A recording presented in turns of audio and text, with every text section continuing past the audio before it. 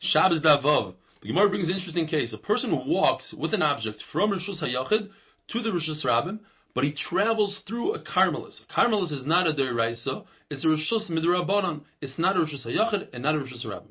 The question is, do we view this person as if he made a stopover in Carmelis, and he wouldn't be chayiv at all, because in order to be chayiv you have to go from Rishus HaYachid to Rishus Rabbim? Or perhaps we don't view his walking by the Carmelis as a stopover. We ignore it completely.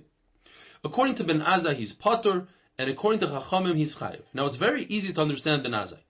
Ben Azai holds the Mahalech Kaimid. A person who's walking, it's as if he's standing still.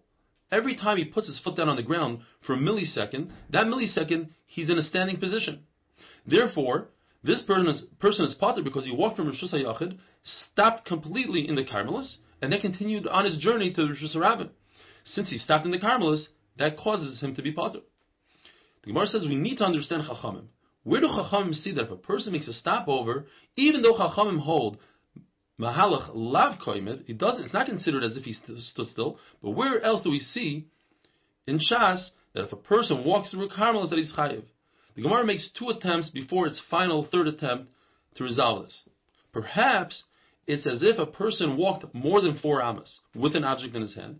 Now, a person is not chayiv until he places the object down in Rishus Rabbim. So a person walks 4 amas and then continue walking. He's not chayiv until he places it down. But all the long that he's walking until he places it down, he was patur.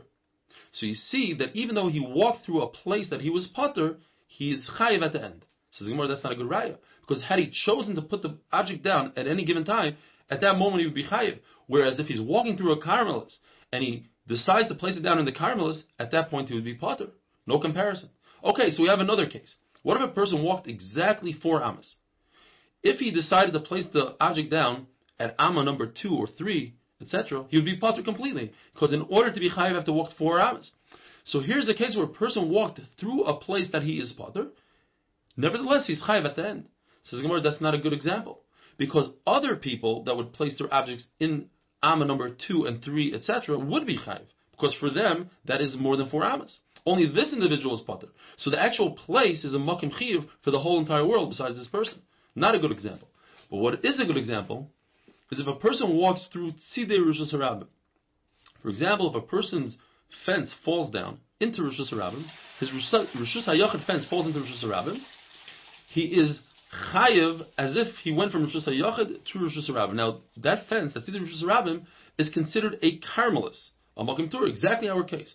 So here you have a case where a person walked from Rishus HaYachid to Rishus Rabbim, and he's chayiv even though he passed by a Carmelis, and that's where Chachamim got their halacha from. The Gemara brings a very long brisa and goes through every single step of the brisa, and it takes about 4 daf to explain this brisa completely. We're going to go through it step by step. Very simple brisa, describing the 4 rishuyos, the 4 domains. This is Rishus HaYachid, the private domain, Rishus Rabbim, public domain, a Carmelis, which doesn't have the different categories and statuses of the Rishus HaYachid and Rishus Rabbim. And then you have Makim Ptur. It's completely patur. You could put an object in there, take it out, and you're not chayiv anything. Rishus HaYachid is any place that's 4 tfachim by 4 tfachim wide, with mechitzos, with walls that are 10 tfachim high, even if it's underground, in the ground, even if it's on top of a wall. Rishus Rabbim is a place that's 16 amas wide, and is a highway, or it's a large marketplace where people do their business, there's a lot of people, and it's 16 amas wide. Now, if a person goes from Rishus HaYachid to Rishus Rabbim, by accident, b'shoigeg, he's chayiv achatos. If you go by mezid, you'd be chayiv kares, and if there was edim and hasra, you'd be chayiv skila. Why does the Bryce have to tell us that b'kares you're chayiv misa? It's in the pasuk that if you do a melacha on Shabbos, you're chayiv kares, you're chayiv skila. The answer is because Rabbi Yochanan says that one who commits 39 avos melachos, he's chayiv 39 chatais. You can't be chayiv more, even if you do toldos. You could be chayiv up to 39, but you're chayiv 39.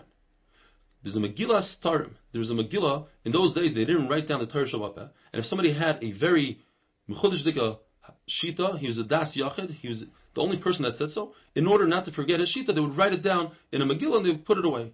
They found the Megillah Starim with Isi ben Yehuda that says, there's one out of the 39 melachas that you're not chayiv skila. So, the Bryce is coming to tell us, guess what? That one is not the melacha of Hitzah. Hitzah, you are chayiv skila and kares. And that's why the Brisa tells us that you're chayiv skil and kares. If there are multiple yards, chatzeros, that belong to different people, communal yards, or a mavoi she'enu mefulish, meaning streets that are not cut off, they go through and through. If they made, streets that are enu mefulish. Mefulish means they go through and through. Enu mefulish means that it's a dead end. So you can make an eruv there. And if you make an eruv, it's mutter to carry. And if you don't make an eruv, it's asa to carry. If somebody stands on his skufa is a threshold. It's a makom p'tur. He could take an object from Rosh Hashanah, or he could take an object from Rosh Hashanah to the skufa, but he cannot be the middleman, and he can't take an object from Rosh Hashanah and place it in Rosh Hashanah and vice versa. If he does, if three people do so, they are all potter, but it's aser. Acherim say that iskufa, this threshold, it depends. If the door to the house is open, then it acts as a Rosh Hashanah. If the door to the house is closed, then it acts as a Rosh Hashanah. If there's a house on either side, a person owns a house on either side of Rosh Hashanah, and he wants to make the Rosh Hashanah his own private domain, could he do so? According to Rabbi Yehuda, he could.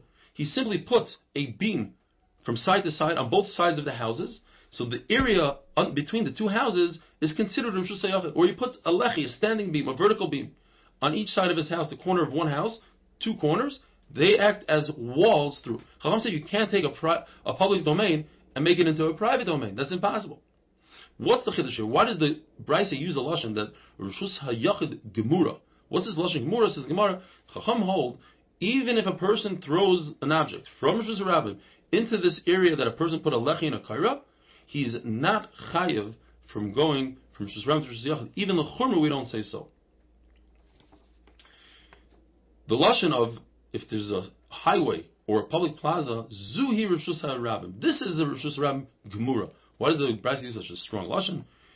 To exclude a case of diyumdim. Diyumdim is an L-shaped wall that's an amma by an amma. You put four of these L-shaped walls in the middle of Rosh Hashanah, and you have a well in middle.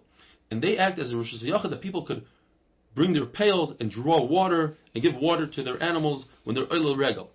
Even if people are walking through it, there's a lot of rabbim going through it, it's still considered a Rishus Hayachid.